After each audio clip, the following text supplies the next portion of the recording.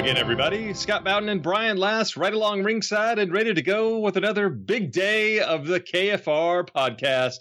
And yowza, Brian, I am privileged to welcome the son of one of the biggest legends in Memphis wrestling history. Mil Mascaras? Is it Mil Mascaras' son? Is it Quattro Mascaras? Are you done? Cinco? Are you finished? I hope so. You're going to be really embarrassed when I tell you who's going to be on the show today. Okay, I'm sure. Ladies and gentlemen, in fact, this show has nothing to do with Mil Mascaras, who was in Memphis on January 29th, 1979, at the first show I ever attended at the Mid-South Coliseum. I've proven that already. So we're moving on. Today we have the son of Lance Russell. Shane Russell is going to join us on the program today, and he is going to tell us some of his favorite memories of Memphis wrestling and what it was like growing up the son of Lance Russell in Memphis. It certainly had its highs and lows, and as you might imagine, he had some confrontations on the school playground occasionally over a certain part of his anatomy that was very similar to his father's, if you smell what I'm cooking. All that today on Kentucky Fried Wrestling. We'll be right back.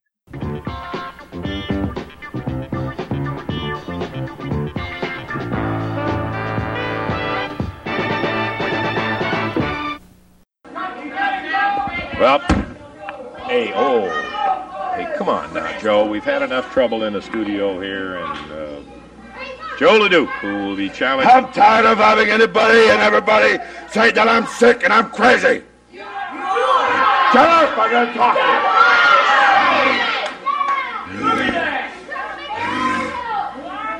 to you. Jerry Lawler, you said on this television right here that I was afraid to come here because you were here. Well, I'm gonna show you, punk. I'm here, and now is better than ever. Come and get me. Come and get me. And now, Jerry Jarrett, yeah, you're my boss. You want to fire me? That's fine. But nobody is going to stop me from going to that Coliseum Monday night. You can fire me anytime you want after Monday night. Jerry Lawler, you just saw that film. You just paid how much money you paid those people to show that film where you double-crossed me. I had you beat right down the middle.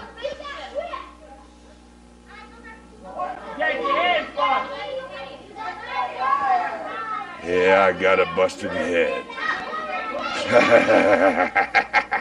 I got a busted head, Jerry Lawler. So what? I had a busted head when I was born. So who cares? But I'm going to tell you what I'm going to do, Jerry Lawler.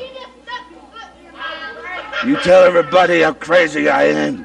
I'm going to show you I'm not that crazy. I'm going to take a note. You know what that is? Well, I'm going to tell you what it is. In the lumber camp in Canada, when you do something very important, when you want to do something very important, you take a note.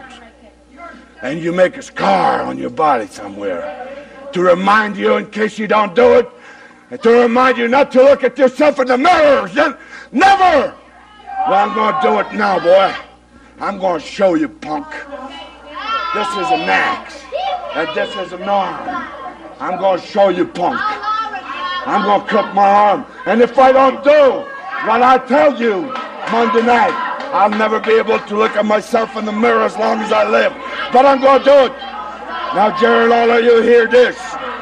Jerry Lawler, you hear this. Right now, Jerry Lawler, I'm going to mess up your face. And that's the last match I lost with you, Jerry Lawler. Look like that.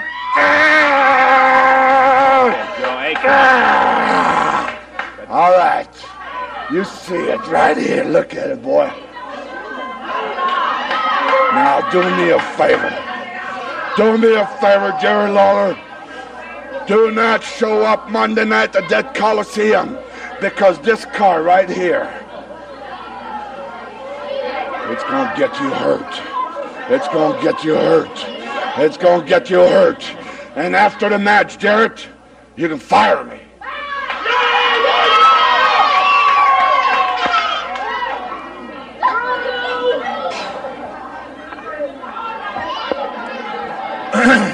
Okay, Man.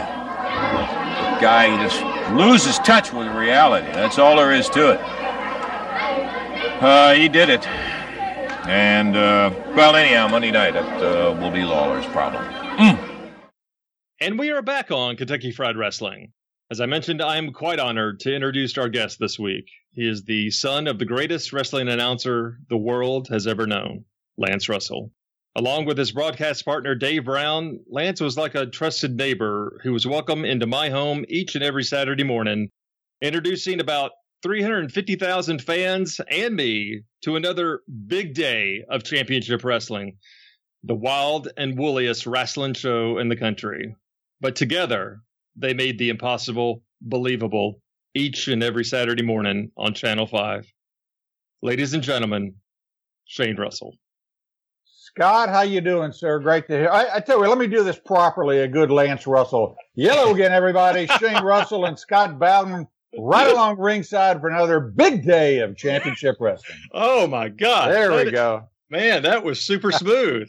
I've heard that a few times in my life. I can imagine. And I don't know if you actually listen to my show, but I use that each and every week right here on KFR. And it is it's a little tip of the hat to Lance every week. And it's hard to describe really what it was like growing up in Memphis as a young fan. It was probably, I discovered wrestling in the summer of '77, which is right when Jerry Lawler and Bill Dundee are hitting their peak. The first great series of matches with all the crazy stipulations, and I was hooked from the get-go. And it was, I know wrestling was popular on a local level everywhere, but I don't know if there was a particular show that had the same cultural impact as the Memphis wrestling show. And a lot of that had to do with your father, I think, and his relationship with Dave Brown. And because to me, they were like two trusted neighbors coming into our living room every week, and wrestling just happened to be on. You're exactly right. I mean, that's the way it's been described for many, many years. That Dad was like your grandfather telling you all about wrestling or whatever it is, and he was so believable. He was just really good at what he did. What is your earliest memory of realizing what exactly your father did for a living? Well, my dad was a TV man, broadcaster for years and years, and I would always remember him, going to work at WHPQ TV and on Highland there, and he would his job was to pick the movies out, that came on Channel 13, and I would always do that, helping with that stuff as a kid, and then I started watching wrestling. My mom early on really did not want me to watch wrestling, just because there were sometimes Dad got pushed around or roughed up, and she didn't want me to get too worried, and but anyway, I started watching it, and hey, just like everybody else, I got hooked. And I was fortunate enough that with Lance being my dad, that I could go down Saturday morning and I would sit up on the stairs right by the controller's booth, and I watched all the matches from there. And wow. It was just amazing. I saw so many old matches that this is back in the mid 60s, late 60s when I first started doing that. So I saw it back in those days. It was just a great time. And who was your favorite as a fan growing up? Was Jackie Fargo? The fabulous one. I mean, he was the man.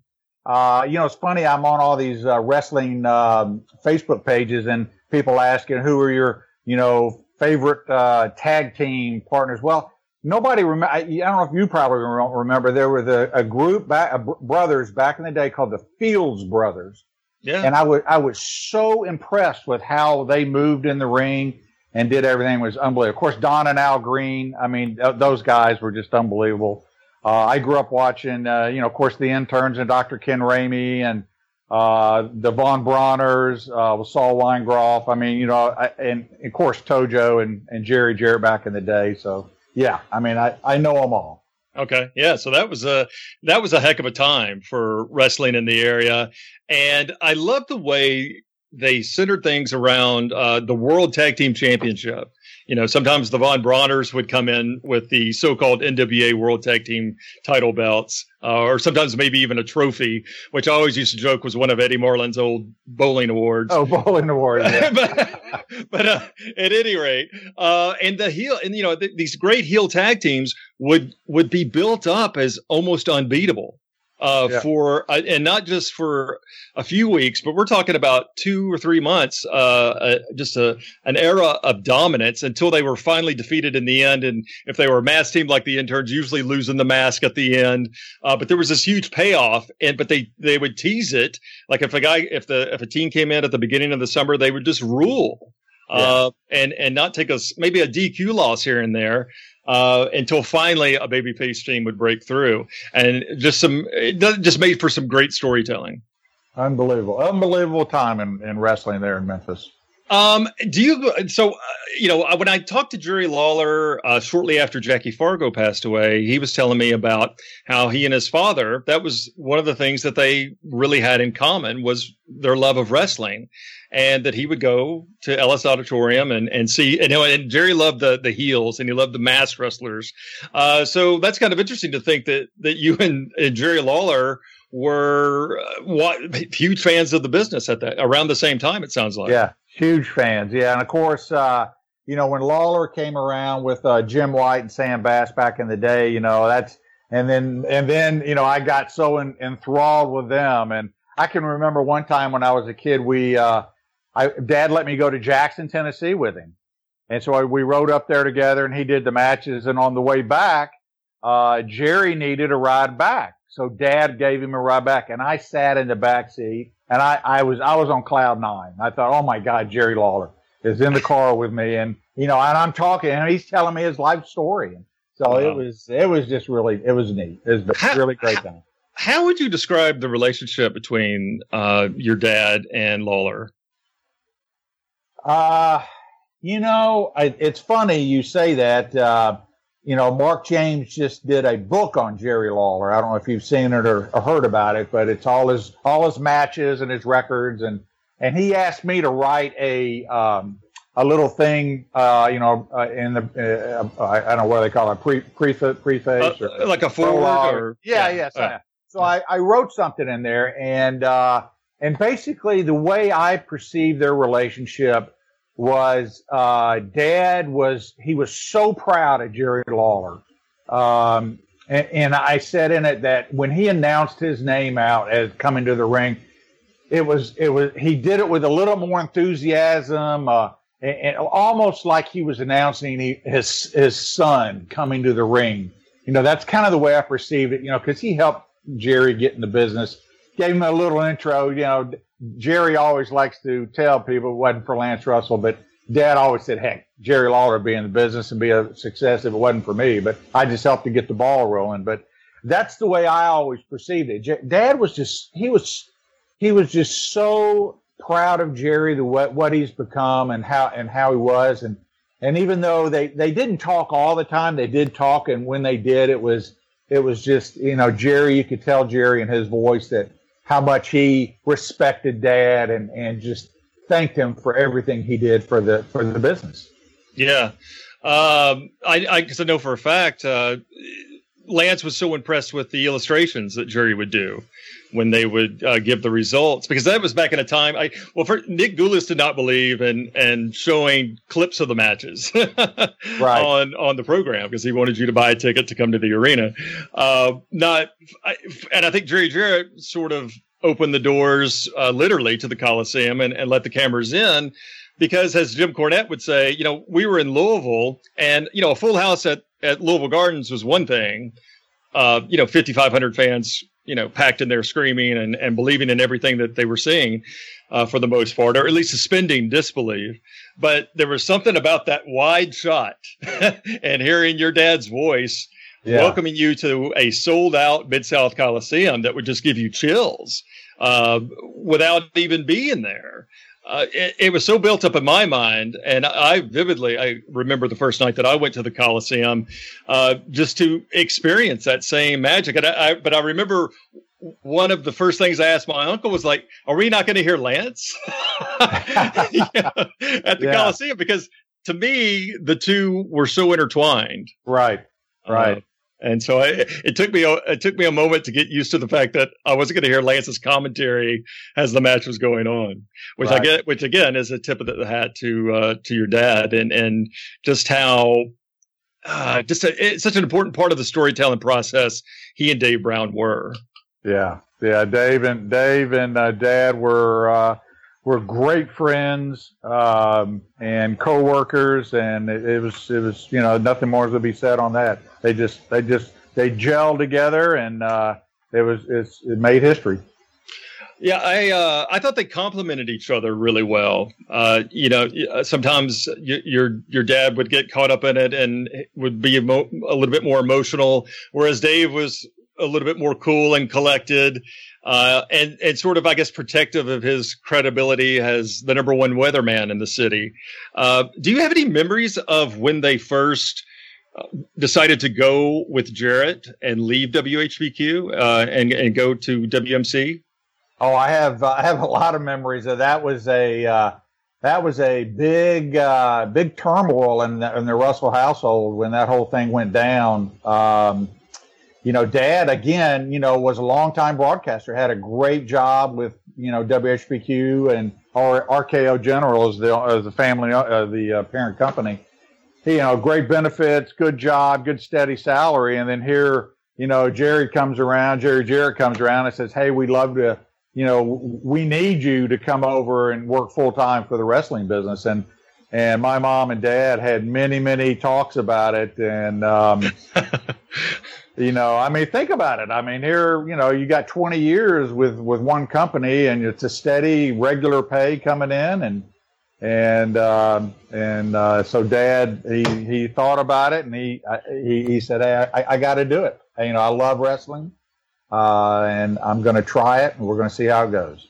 Well, another thing too that people don't quite realize, and again, this is sort of the state of the business at that time. Jerry Jarrett was very young to be a booker, and he has tried to explain to me how when he was first introduced, some of the veterans walked out because they weren't going to take orders from a kid. Right. And even though Memphis was starting to do very well and selling out and actually doing better than Nashville and doing better before he took over the booking, there was still some caution. Is this kid, is he going to be in it for the long haul? But it seems like your dad had really good instincts and also a good eye for talent. And because that was a leap of faith to leave the established veteran Gulas and go with this upstart and his young star, Jerry Lawler. Right. Well, he was working, it was just kind of a side job working for Gulas. Yeah. And so he, and Jerry did offer him a pretty good hefty amount of money to come work for him. So I think Dad saw the writing on the wall, how it's going to go. He saw the vision that Jerry Jarrett had, the innovativeness that he brought, the creative. He was very impressed with him, and he thought, hey, it's going to be hard to lose with this guy. Yeah. And so when I started watching in '77, pretty much the war had won at that point. Gulas, I believe, stopped running Memphis by the time Lawler and Dundee were off and running on their feud. About how old were you in 1977? And did you go to the Coliseum for any of those eventful matches between Lawler and Dundee and that incredible series where they were drawing 10,000 fans every week? Oh yeah. I did. 77. I was a junior in high school. So, I went to a lot of matches down there, and, I went to Lawler's run when he was going for the, world heavyweight title, when they brought in, each week they'd bring in somebody different, Bobo Brazil, Jack, okay, I can't think of the other guys who they would bring in, but, remember that every week it was a sellout, and, it was just a fabulous time.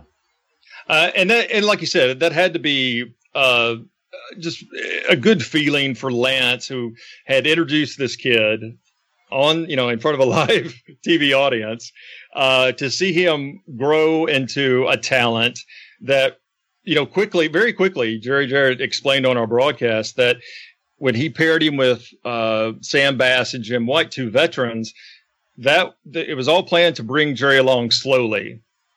So he would pick up the psychology of the business.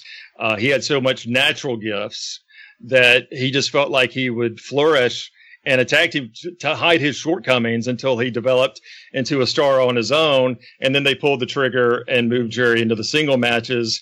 And then that whole program was designed not only to get Lawler over as a legit contender to the NWA World Championship, but also has the hometown babyface. Because I think by the end of that, even though Jerry was a heel, it was sort of like, he's a jerk, he's brash, he's arrogant, but he's our jerk. Right, exactly.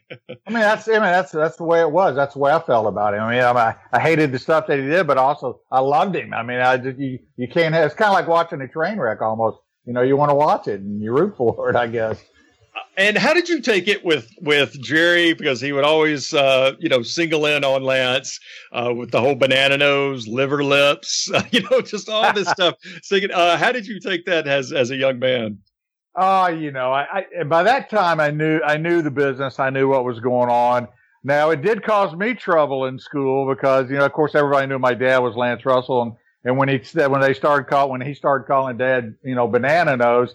Unfortunately, I that is one thing I inherited from my dad is the nose. So I was known in school as Banana Nose Jr. So I kid Lawler all the time. I say, Lawler, I appreciate you making my school days tough for me, being known as Banana Nose Jr. all the time. Oh my gosh. So you were pretty tough. Yeah. Well, I tell you, there were a few guys, like that. But once they found out who my dad was, I think they all kind of figured, hey, wait a minute, he knows Jerry Lawler too, or whoever. He could get somebody to come, do something. So I didn't get picked on at all. And one thing about your dad, I can't think of any other broadcast personality in the city whose appeal transcended race and culture, economic status. Everybody watched that show.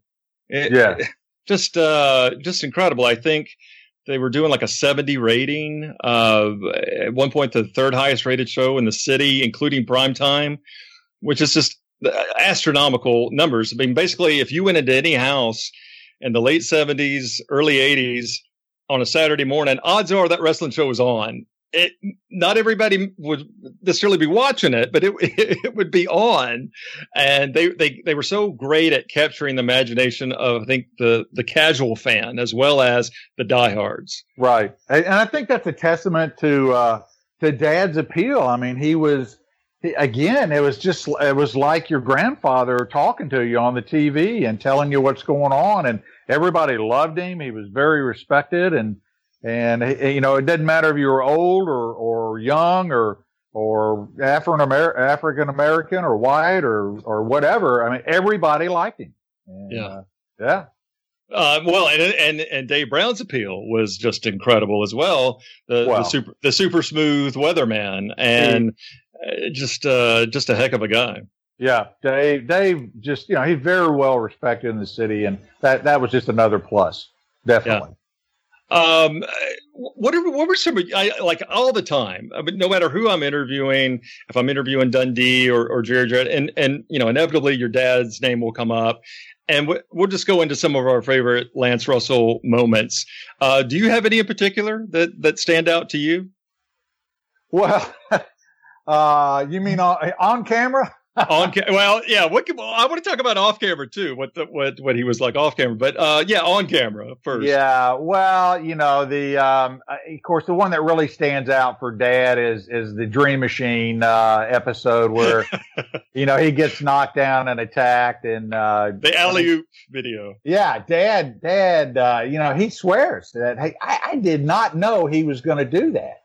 And he got a little hot because the rule was you don't touch Lance Russell. That was just kind of the rule. So he was a little taken back by it.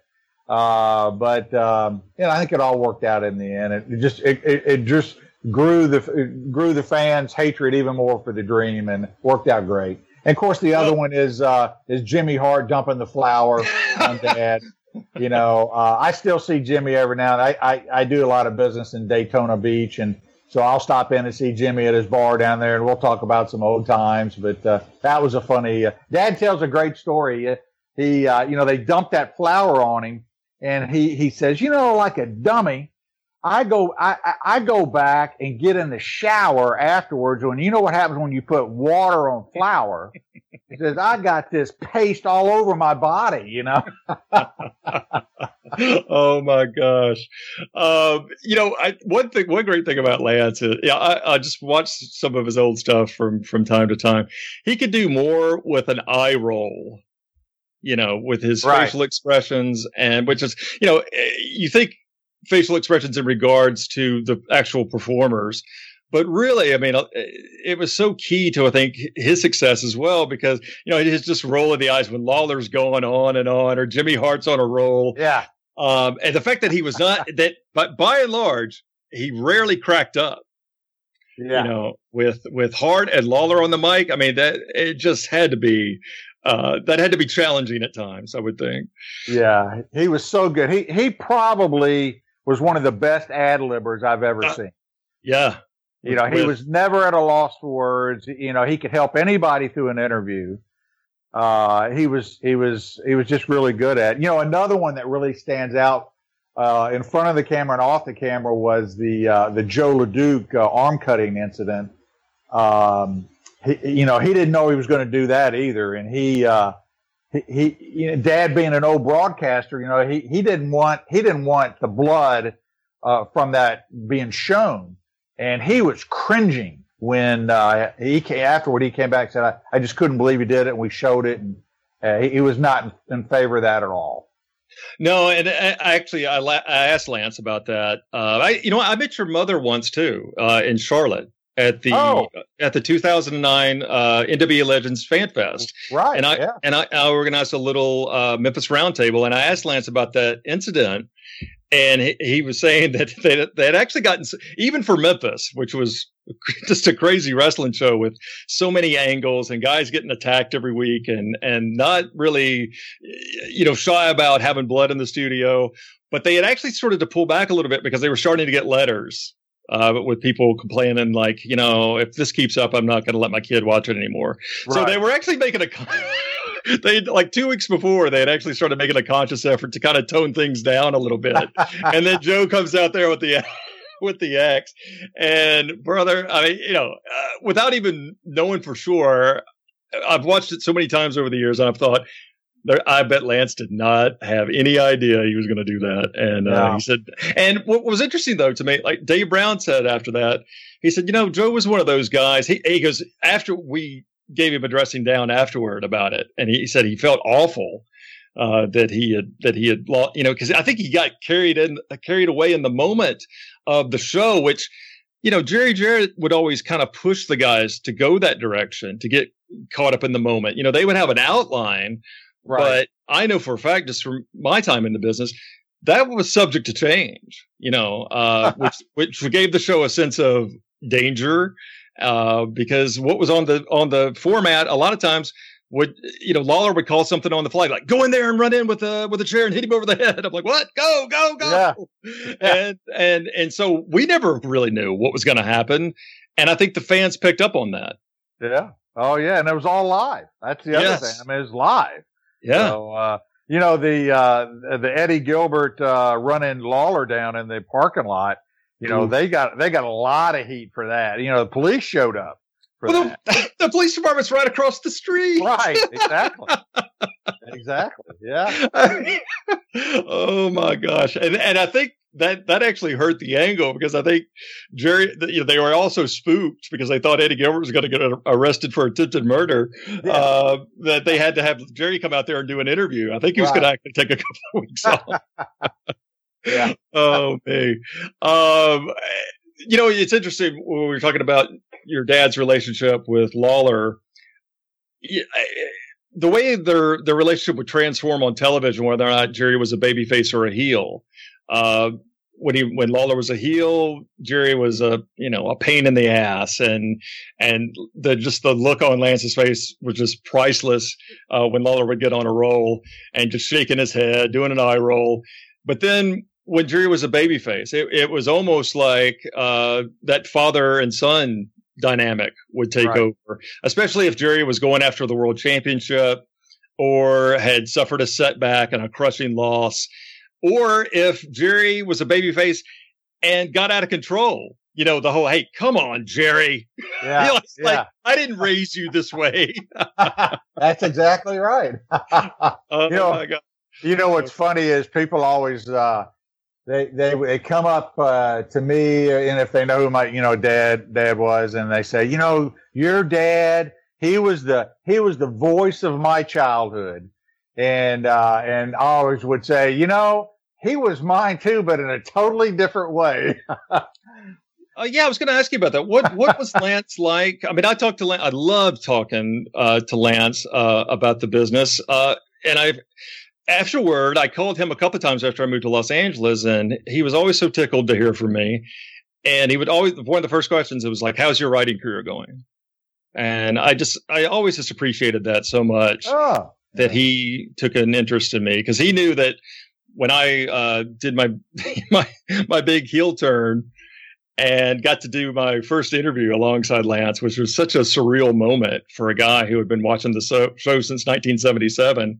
I graduated from Memphis State that year, but honestly, that was my proudest moment, without a doubt, of my young adult life, to be next to Lance Russell and have it go pretty well, largely because Lance is carrying me basically, and just having some immediate chemistry. He was just such a great guy to work with, and I loved talking with him after the show. But I didn't really get a chance to talk too much about his family life. What was he like at home? Dad,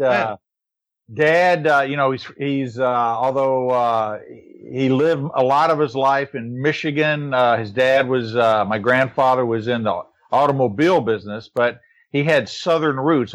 His whole family was from the South, and so Dad had that old Southern philosophy. When you're speaking to someone older than you, you say yes, ma'am, no, ma'am, yes, sir, no, sir, and that was instilled into us. And he was a disciplinarian. He definitely taught us right from wrong, and told us to be honest and live life right. And but even though we had the job at Channel 13 and doing the wrestling, he still found time to coach me. I played all the sports. I did football, baseball, basketball, all that kind of stuff. He still coached. That was something really amazing to see when Dad was my basketball coach, and we'd go down and play at the fairgrounds, and we didn't have enough my church didn't have enough players, so we'd go down to the fairgrounds, and we found like 4 or 5 guys down there just playing, and they, hey, do you want to play with our team? And we ended up having a great team that year, and a couple of the guys went on to play at Memphis State basketball. But yeah, he just found time for family. I mean, I had my older brother, and then my sister, of course, who passed away. She, we had he had the 3 kids, and my mom and dad were married for 67 years, which is almost heard of, nowadays. So, yeah. But he's just a regular guy at home, with this odd job that he had on the side, And I know he didn't have a lot of free time. It didn't sound like to me, because I know he would a lot of times go to Louisville. The weekends, I think I believe he would go to Nashville too, wouldn't he? On Saturdays. He very rarely went to Nashville. Okay. He would go to Rupp Arena in Lexington. And then not many people know this, but he actually promoted a little town right outside of Lexington called Mount Sterling, Kentucky. He was actually the promoter for that little town. He didn't do it long, probably 6 months or so. But Yeah, he'd make a run to Louisville. He'd make a run to Evansville. Didn't go there often, but he tells a great story about the first time he had Dave Brown and his wife Margaret. They all went to Rupp Arena.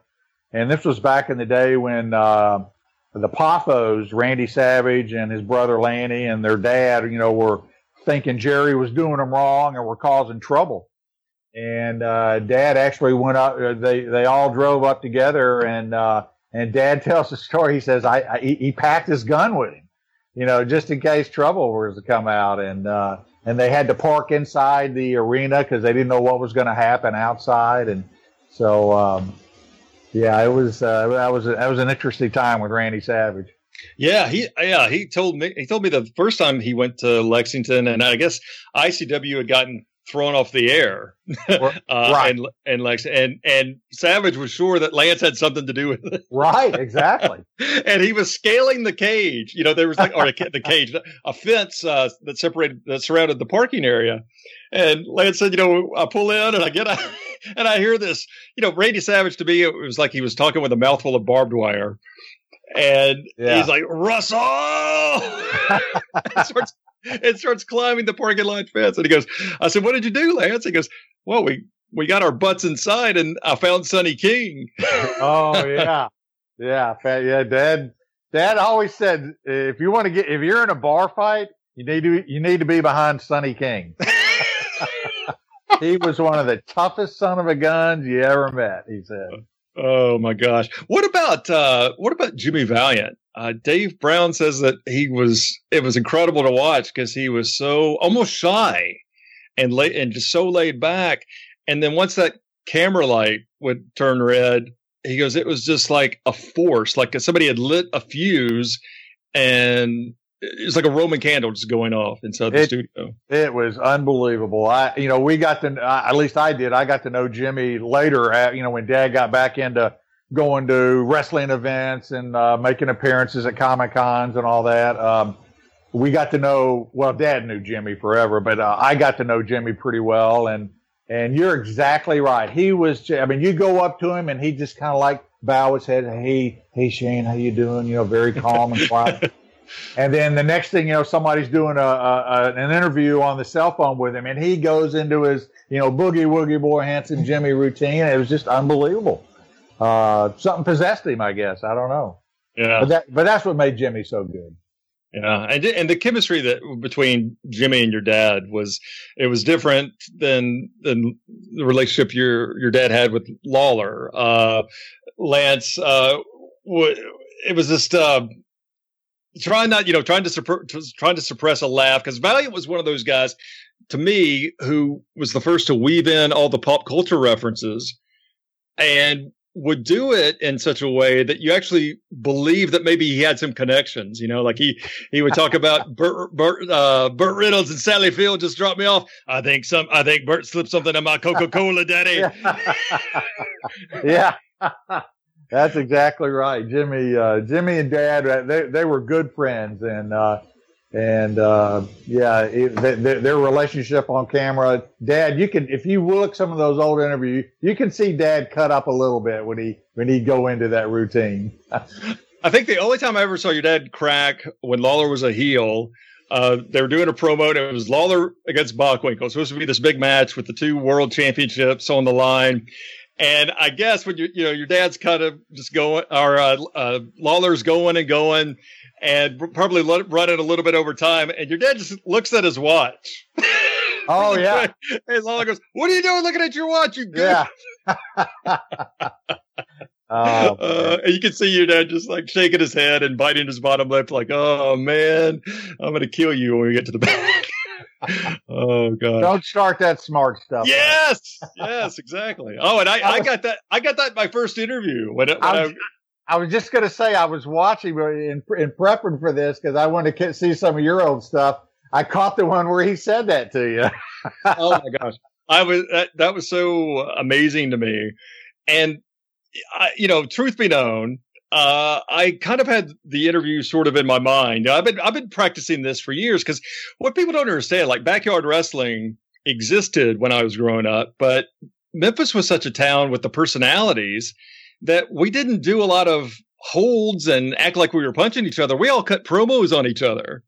Yeah. Because that was the nature of the town. The wrestling was like largely like punching, kicking. It was a brawling town. They also had guys who could go and work more of a wrestling style, and they promoted the world championship, I think, very well, because they only had the world champion in 2 or 3 times a year, so it was seen as something very special. And again, this is, I think, the genius of Jerry Jarrett, getting the most out of a world champion's appearances by having Lawler and Dundee have a disagreement over who's going to get the title shot. And so they would get 6 or 7 weeks out of one booking I know. for the world heavyweight champion. And I would just love it when Jerry would have another shot. And I just remember your dad going, Jerry, they don't come along every day. Take advantage of the one that's here, and good luck coming up Monday night, partner. Yeah. And when Jerry finally won the championship, he's sitting there with the belt, and Jerry probably says one of the most heartfelt things he's ever said on television, where he says, I've thought about this moment and what it would be like for you, Lance Russell, to sit next to me and call me the world heavyweight champion. Yeah. Have Lance Russell call you the world heavyweight champion. Yeah. Just some great stuff there. You mentioned the decision to leave Gulas and to leave WHBQ, which, I have some old WHBQ audio, and I don't know if you've ever had a chance to listen to any of that, but it's really fascinating stuff. And not only a couple of old interviews, but also some old WHBQ programming overviews where they're talking about the Elvis Presley special. And to hear your dad go over that, he had such a great broadcasting voice that he did. Really could have carried him beyond wrestling, I think, if he had chosen to go that path. I'm sure but he broadcasted everything. He did baseball, he did boxing, he did football. He did all those sports. He just had a great voice, and he had that voice till the day he died too. He had that great voice. That was so easy to pick up on. But yeah, had it till the day he died. So and not only a great speaking voice, but he was also, I think, one of his gifts of being a great interviewer was that he listened and reacted to what was being said. I think of the interview, the great setup with Lawler and Ric Flair, where Jerry kind of tricks him into putting up the world championship. Right. And Flair is supposed to get in there and wrestle Rick McCord. And this is just one of those little Lance-isms, as I call them, that just made it just hammered home the fact that wins and losses matter, and they mean something. Because Lawler looks up, and he looks up at Rick McCord, who was a prelim guy, and he goes, "Now, Rick, you're supposed to go in there and wrestle Rick McCord." And Lance, correct me if I'm wrong, has Rick McCord ever won a match on this television? And Lance lowers his head as if he's embarrassed for Rick McCord. He goes, "Well, Jerry, I don't remember it if he did." And it's just one of those little things that, to me, and before that, when he's talking to Flair and he goes, "Before we sign the contract, I just have to say, Rick, that is a stunning watch that you have on." I tell you another one to really watch and listen to is the Tupelo concession stand brawl. If you look at that video, they're showing the match, and then hey, we're running out of time, we got to go. Well, they go to black, and then but you can hear Dad talking to Mike Shields and saying, "Hey, Mike, something's going on in the back. Get your camera."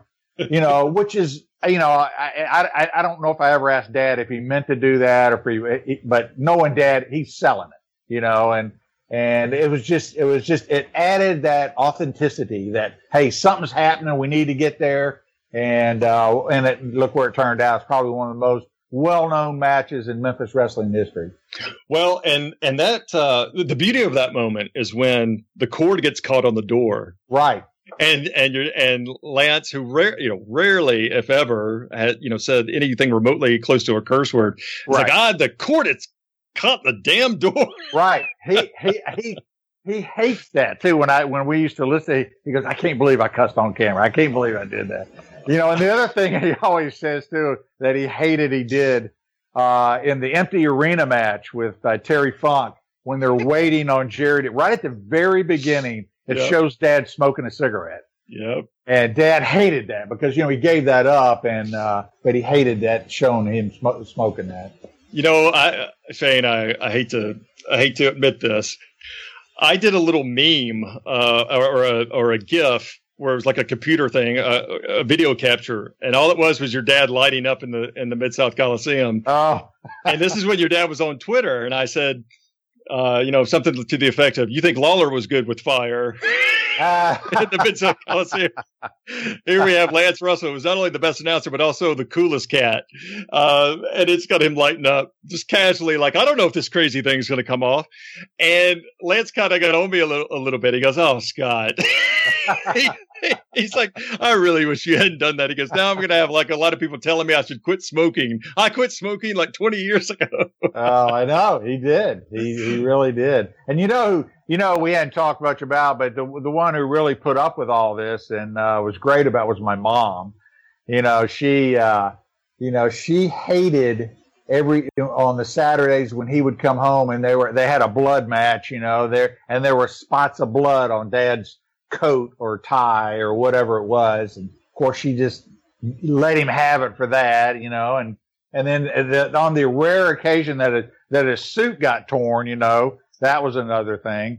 But one story that I don't know if you've ever heard or not, when Dad went to the airport to pick up Andre the Giant.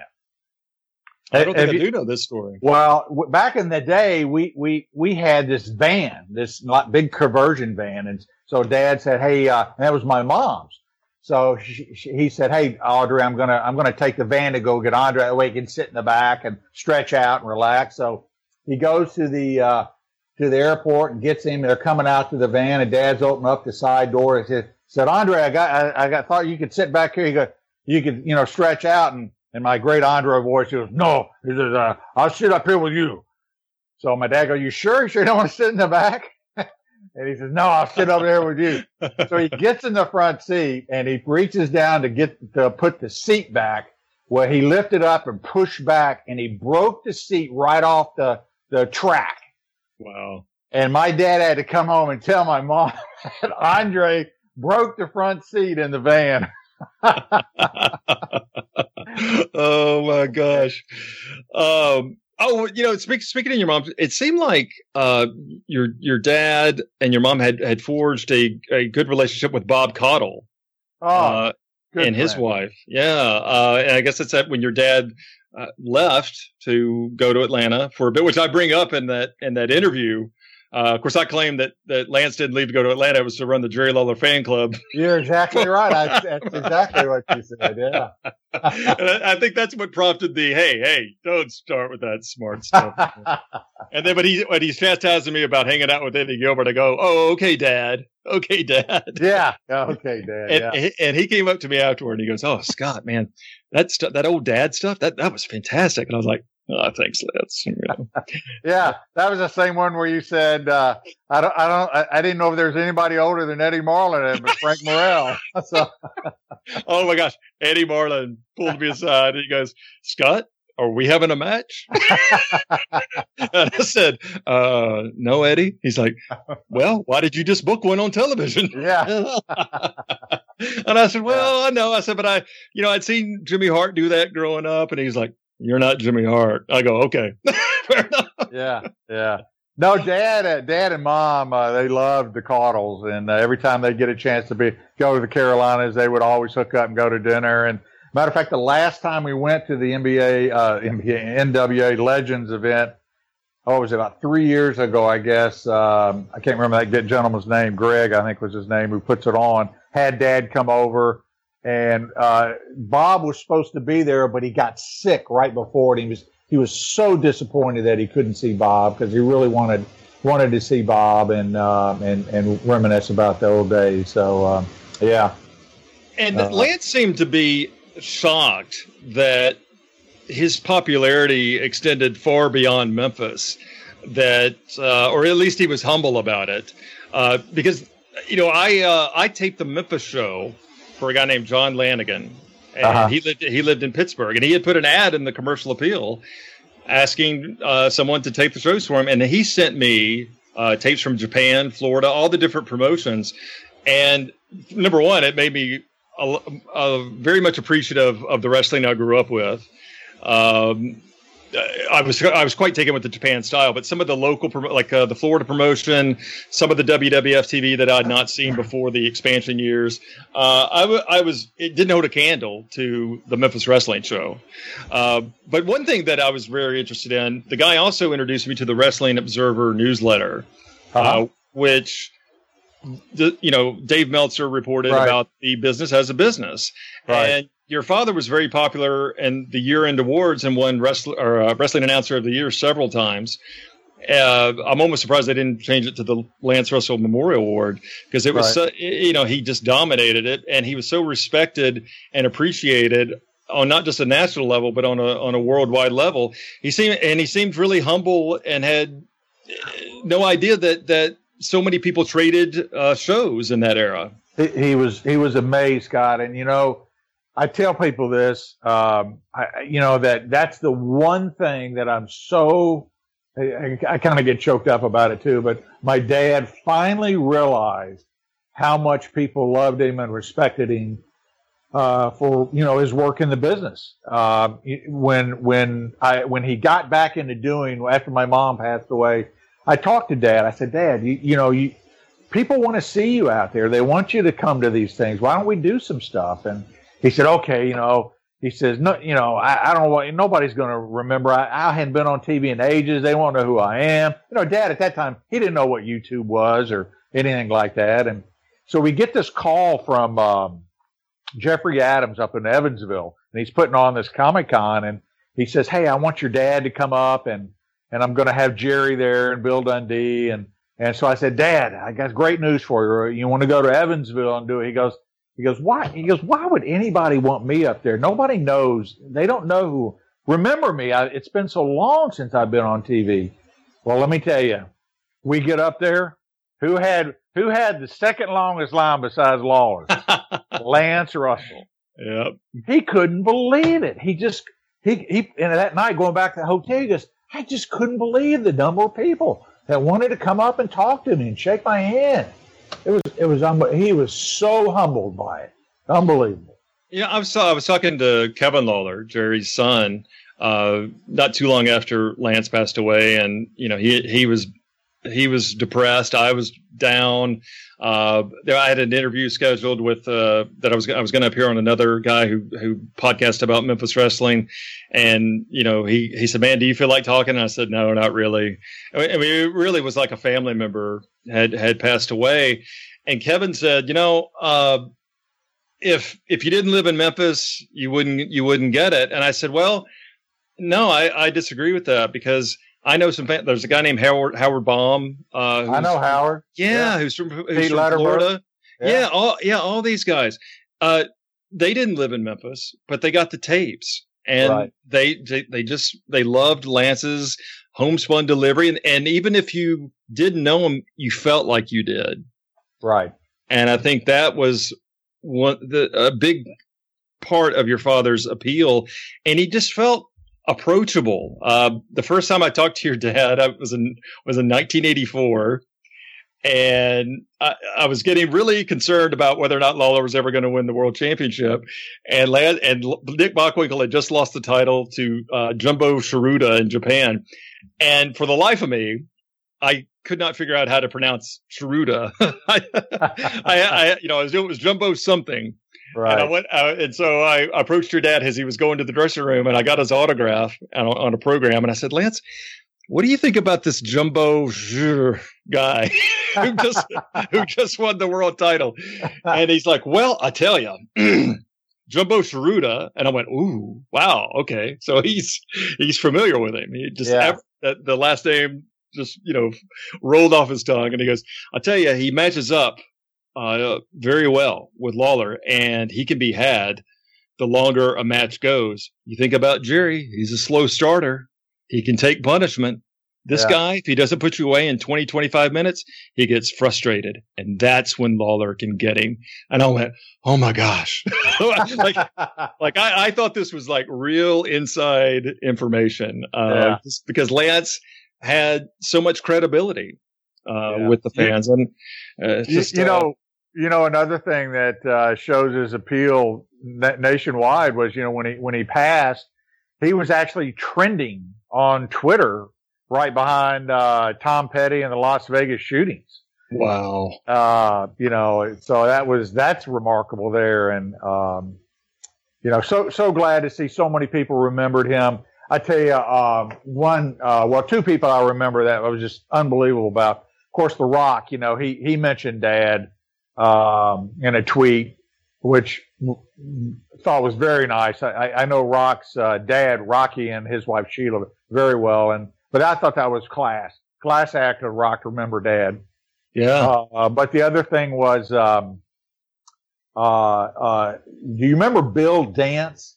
Yeah, the fishing guy. Yeah. Well, not many people know this, but Dad, in his great mind and being a broadcaster, he came up with the idea of having a fishing show on TV. He was the first one to do it, and he got Bill Dance to do it.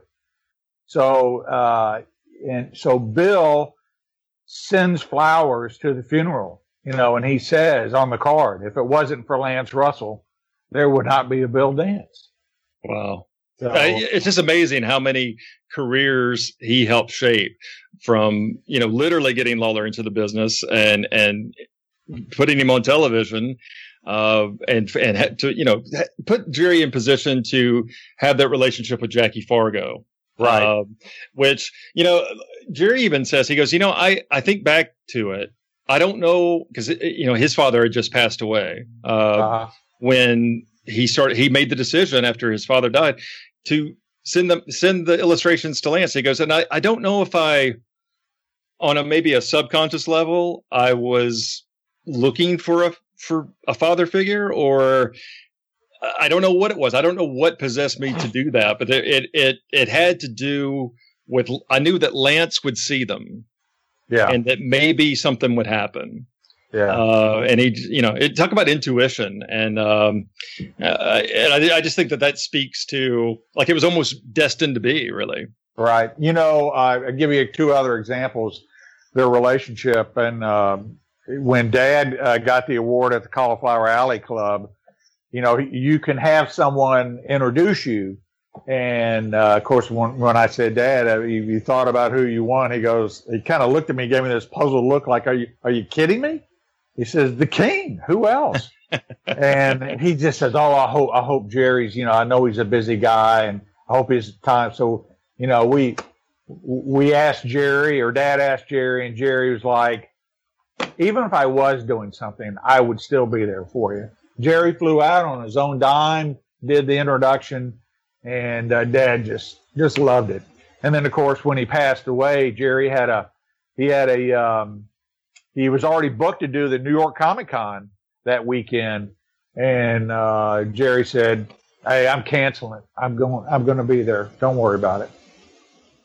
Yeah. So, Shane, I don't know if you had a chance to read the tribute I wrote to your dad last year, but in the story, I relate something that a friend of mine who worked at Baptist East Hospital.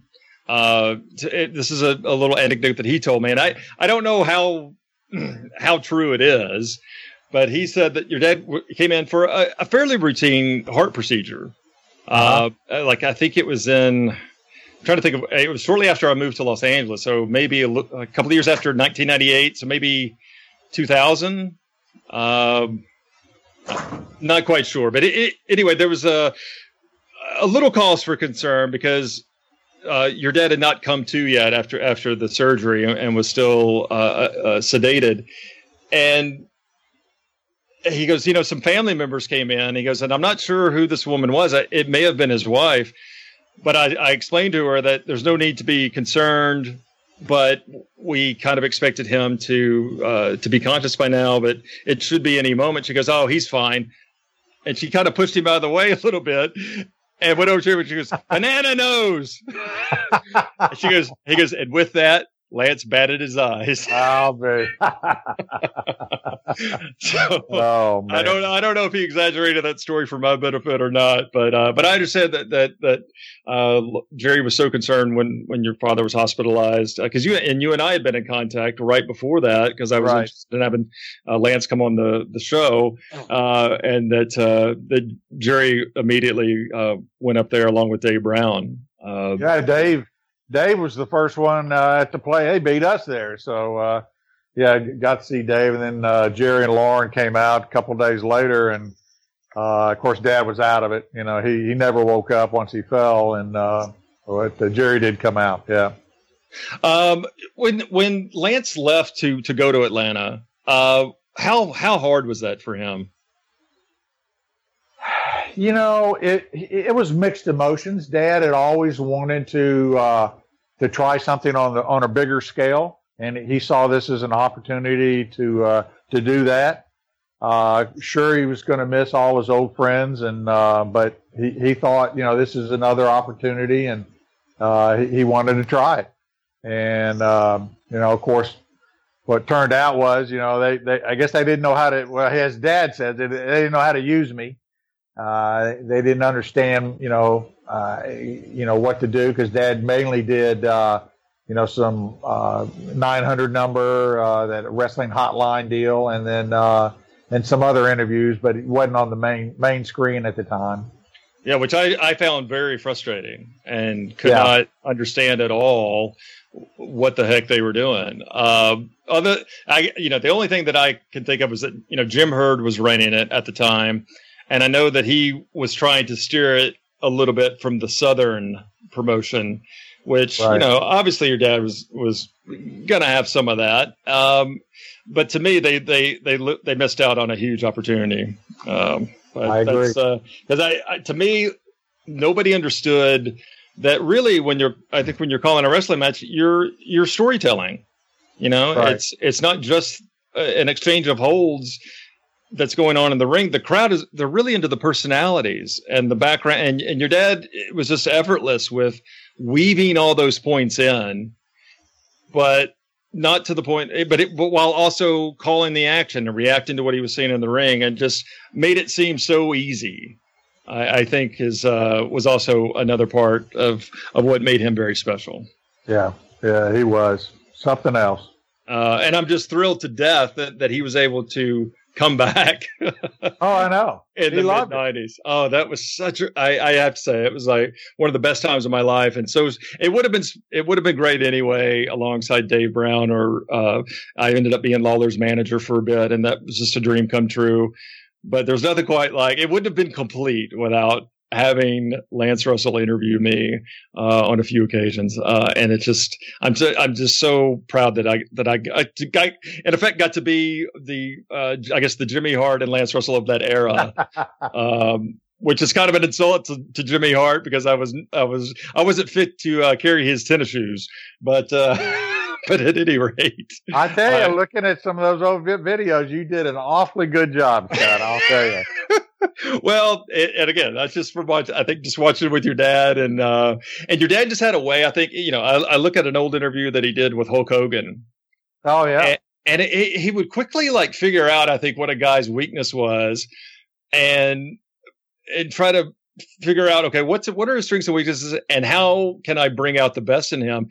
And this was stuff that he would just do on the fly, you know, without giving it very much thought at all beforehand. Jim Cornette tells a story that he was out there doing commentary with alongside your dad, and the action kind of spilled over to the table, and Lance, you know, whispered to Jim, is like, act like you're terrified, get up and get away from the desk. And Jim was like, oh my gosh, you know, I was so caught up in the moment. I was so excited to be there that I wasn't reacting to what I was seeing. And he was dead right. You know, I should be terrified of these guys barreling over to because what if I get hurt? and he goes, you know, but that was just one of those things with Lance, that he just, one of those little things. Hey, do this. And I don't know if you've seen recently, I found this old interview with Lawler introducing the Amazing Spider-Man.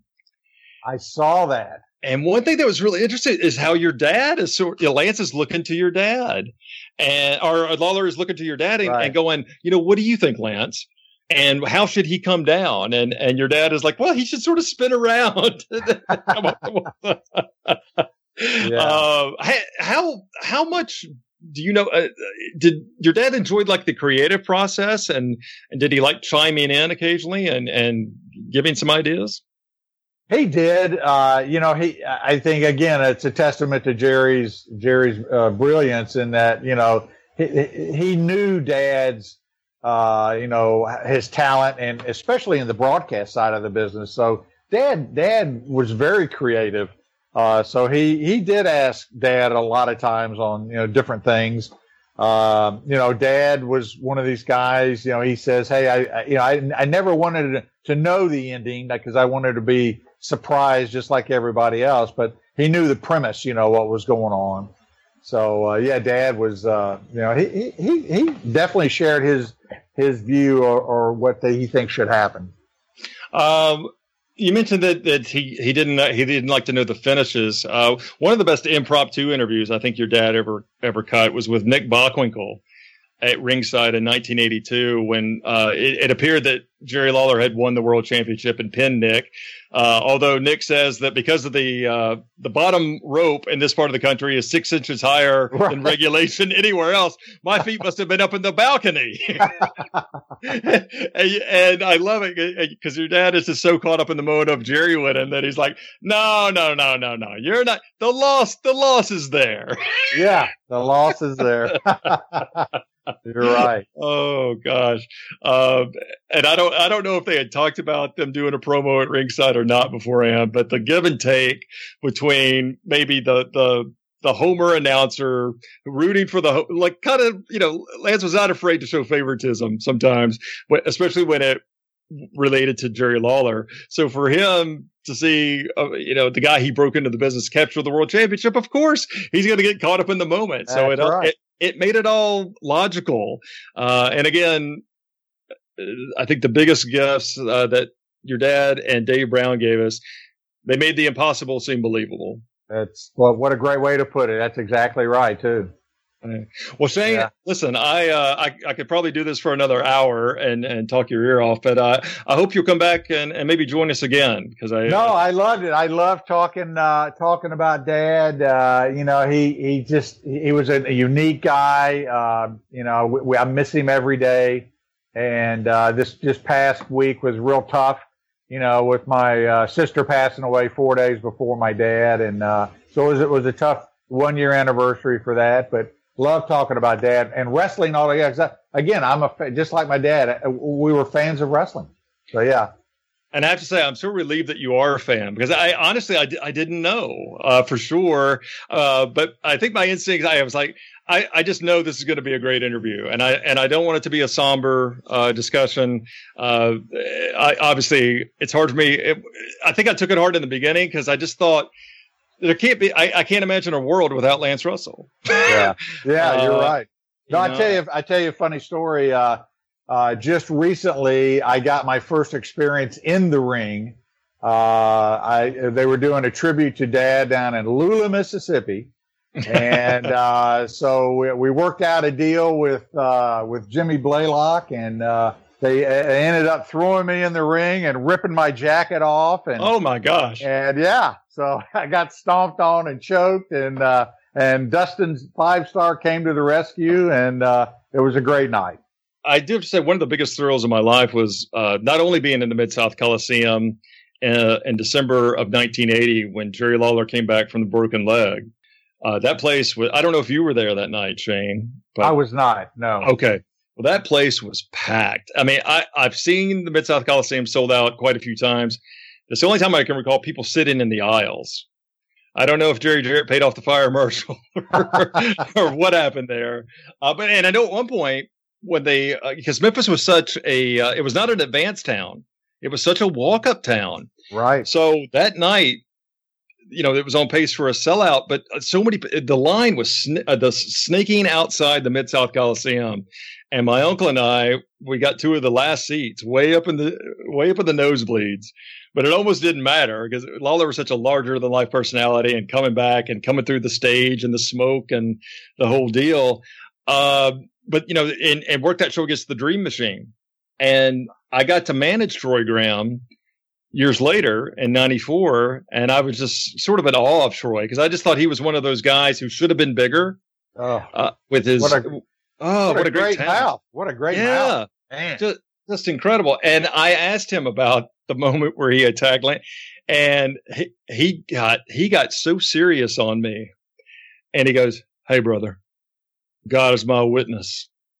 That was an accident." I said, "What?" He goes, "Well, I was going out. I was going out there. I was all fired up, about that. We had talked about that, but I got up a full head of steam and I went out there." He goes, and they had that little area where there was a step, that you had to go up. He goes, "I tripped over that step and fell on top of Lance." I said, "Oh, come on, you're kidding."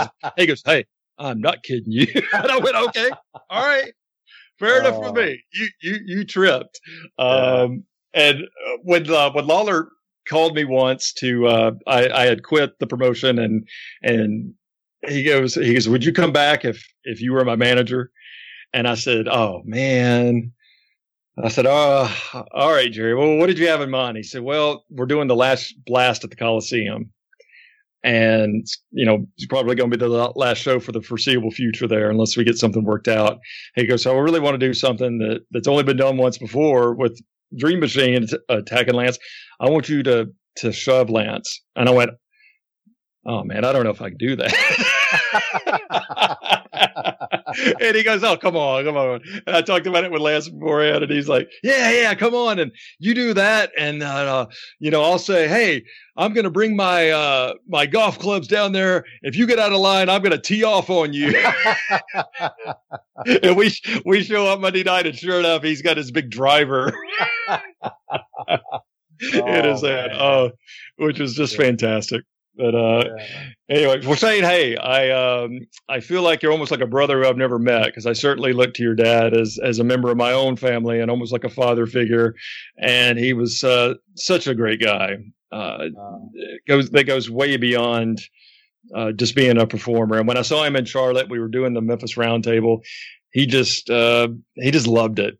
We had such a great time talking about the old days, and it was one of those afternoons that I almost wish could have lasted a lot longer, much like this talk. So I do hope that maybe you'll come back and join us again one day. No, thank you so much for having me. Great reminiscing about the old days and Dad. And thanks again, Scott. I really appreciate it. Okay. Thank you, Shane. Right, That's Shane Russell, everybody, the son of the legendary wrestling announcer, Lance Russell. We'll be right back.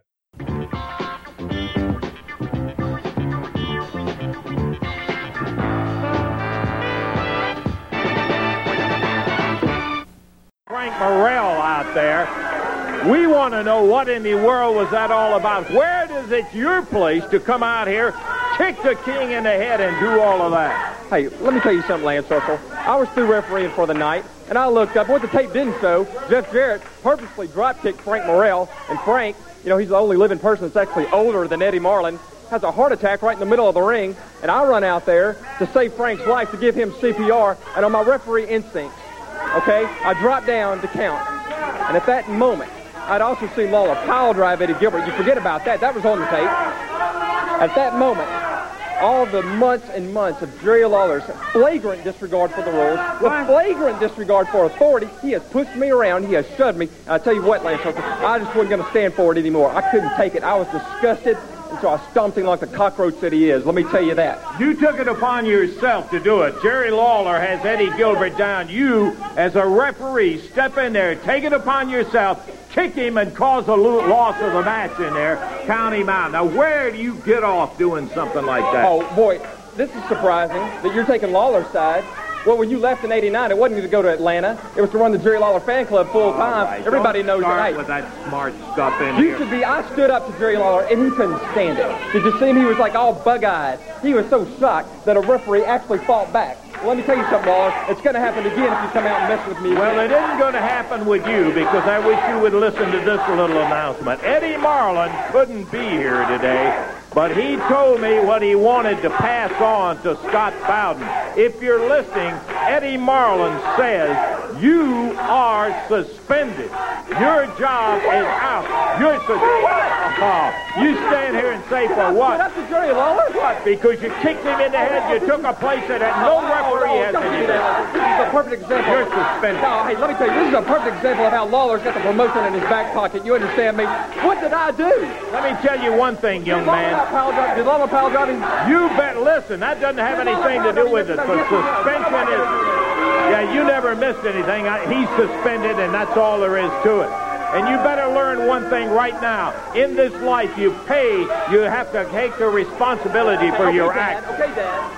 I cannot believe I have stood back here and heard you actually say that Eddie Marlin told you to suspend this young man after he did what we've taught all of our young people to do. Stand up for yourself. Stand up for yourself. After all those years, Jerry Calhoun refereeing here let Lawler get by with murder. Then Frank Morrell, Paul Neighbors, the list goes on and on and on. And when somebody fights back, you suspend them. This man will have to stand on the street corner now with a sign saying, I'll referee for money. See, he doesn't have a job. You suspended him now. He has no job. This poor... Whatever brought you to the position where you would kick a wrestler? I don't know. Well, I tell you what, buddy. You got a friend in me, and I'll find you something to do. Oh, Come yeah, on. yeah. Eddie Gilbert's my best friend now. You understand that? Let me tell you something, Jerry Lawler. You hadn't heard the last of me. When you least expect it, Lawler, okay? Eddie Gilbert's my best friend. You haven't learned anything if Eddie Gilbert is your best friend, because I'll tell you, people judge you by the folks you hang out with. Scott Bowden. Welcome back to Kentucky Fried Wrestling. Brian, I don't know about you, but I really enjoyed that. You know, I've swapped texts before with Shane, as we discussed, but, you know, I didn't even know for sure if he were a wrestling fan. And I think that's so cool that he was, you know, a fan of the business and, you know, went to his, how cool is that? You know, it's cool anytime you can go with your dad to his job. You know, my dad was a firefighter. My dad took a lot of abuse when I became a character on Memphis Wrestling. I was always talking about all the money he had because a lot of his fellow firefighters would call his station and ask to borrow $1 million and all that kind of stuff, and reference my candy apple red Mitsubishi Eclipse sports car, which must have cost a pretty good chunk of change. But man, to go there and to see your father, you know, he, being this really just not even a wrestling legend, a broadcasting legend, a Mid-South broadcasting legend, Lance Russell, who now is probably bigger than ever with the advent of YouTube and so many younger fans discovering Memphis wrestling. Well, Scott, I think you said it best during the interview with Shane, where you said that you didn't have to live in Memphis to understand Lance, to be a fan of Lance, to get Lance. I mean, here I am. I grew up in Long Beach, New York, and I'm a massive fan of Lance Russell, an announcer from Memphis, Tennessee. It doesn't make any sense, but there are people like that all over the world, and Lance has a really special relationship with a lot of fans, unlike most wrestling announcers who are usually forgettable, or if you have not forgotten them, you really, really want to forget them. Lance isn't that way.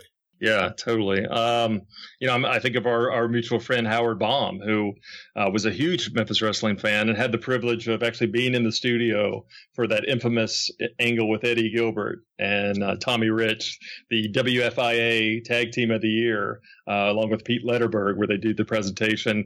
And Eddie Gilbert, of course, is knocking Tommy Rich. And Lance lowers his head and just shakes his head like he's ruining this moment. It's just one of those little things, a Lanceism, as I like to call it, that Lance did to let you know that he was very disappointed in young Eddie Gilbert. It's hard to believe he's gone, but his memory will always be with us. And we all give that look to you every time we listen to you on this. What, a look of disappointment? In tribute to Lance Russell. I appreciate that. Oh, that's about enough out of Brian. For Brian Last, this is Scott Bowden reminding you that Kentucky Fried Wrestling is a production of the Arcadian Vanguard Podcast Network. Be sure to check out MemphisWrestlingTees.com for a new array of fall merchandise that is just atomic dropped. You won't find it anywhere else but MemphisWrestlingTees.com. For Brian Last, this is Scott Bowden. We'll see you next week, everybody. We are at the end. And for a while, I was not sure we would ever get here, as a matter of fact. We'll look for you next week right here at the same time, 11 o'clock. Until then, a reminder that Studio Wrestling comes to you from the studios of Channel 13 at 485 South Highland. Directed today by John Wolf. This is Lance Russell speaking for Dave Brown, inviting you back again next week and bidding you a very good day.